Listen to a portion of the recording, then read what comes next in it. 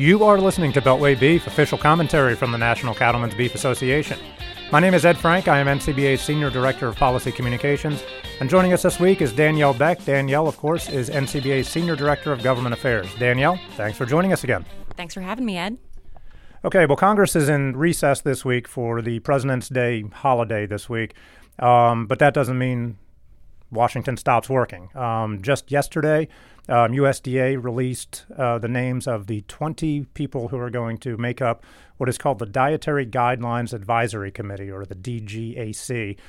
Before we get into that and who they are, let's back up a little bit. Can you just explain what are the dietary guidelines exactly, and why is it an important issue that NCBA is working on this year as one of our policy priorities on behalf of cattle producers around the country?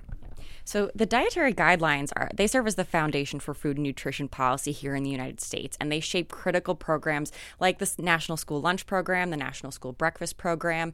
They are really the foundation that nutrition policy is built on, or they guide that policy. And so every 5 years since 1980, the U.S. government has reviewed, updated, and published a set of dietary guidelines for Americans.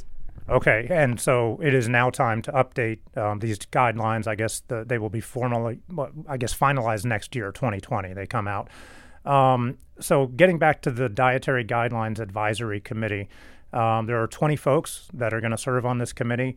Looks like they're all academics. They're all PhDs or medical doctors affiliated with different universities around the country.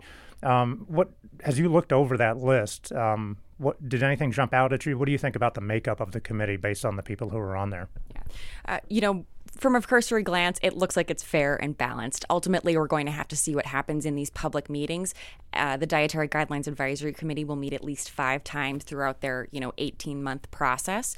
But at this point in time, it looks like for every one pro-plant-based diet individual, there's somebody who recognizes the value of protein, animal-based protein, in a healthy diet. So we're excited to see what happens. Yeah, and it looks like we recommended several experts to USDA when they were making the decision of who's going to be on this committee, and it looks like a couple of those were actually picked up. So that's a good sign. So this is obviously just the first step in a long process.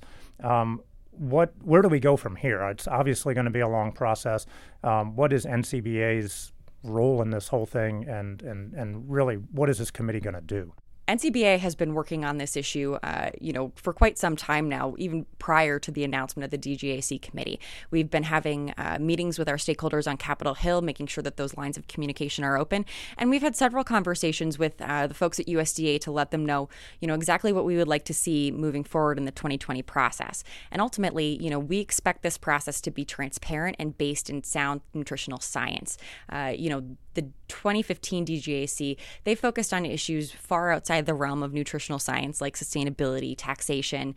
That has nothing to do with, a healthy diet for an American. And so we made clear moving forward that in 2020, we would like to see that not happen again. And so, we've seen USDA in this process take a number of steps to ensure that this process does not repeat what happened in 2015. Okay, and so what does it look like? You said this committee is going to be working over the next 18 months. Will there be hearings? How does the whole process work? And I guess at the end of the 18 months, they will make just recommendations, for what these guidelines should look like, right? Yeah. So we expect that sometime in the next couple of weeks, USDA and HHS will announce the first date for the first DGAC public meeting. And that's when they'll really begin to initiate their independent science-based review of specific topics and supporting scientific questions related to nutrition and health from birth into older adulthood.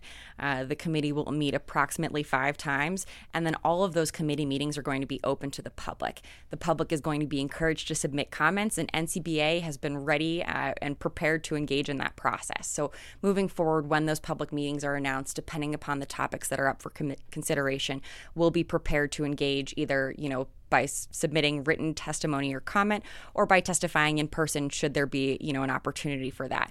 And then when we need our affiliates and stakeholders to engage, stay tuned because we'll be sending out notices for that as well. Exactly. Those are the 2 words that I was thinking as well. Stay tuned. We're going to be talking about this a lot more. Is there a deadline or a target date for when all of this would be wrapped up? So upon delivery of the report to the secretaries, or when the 2-year charter expires, whichever comes first, that's when this wraps up. And so we know the charter was announced. I think there's, a little less than 18 months right now. So it's going to be a quick process. The next year and a half is going to fly by. I like how you consider an 18-month process a quick one, but in Washington terms, I suppose that really is. Danielle, thank you very much for joining us. Thanks for having me, Ed.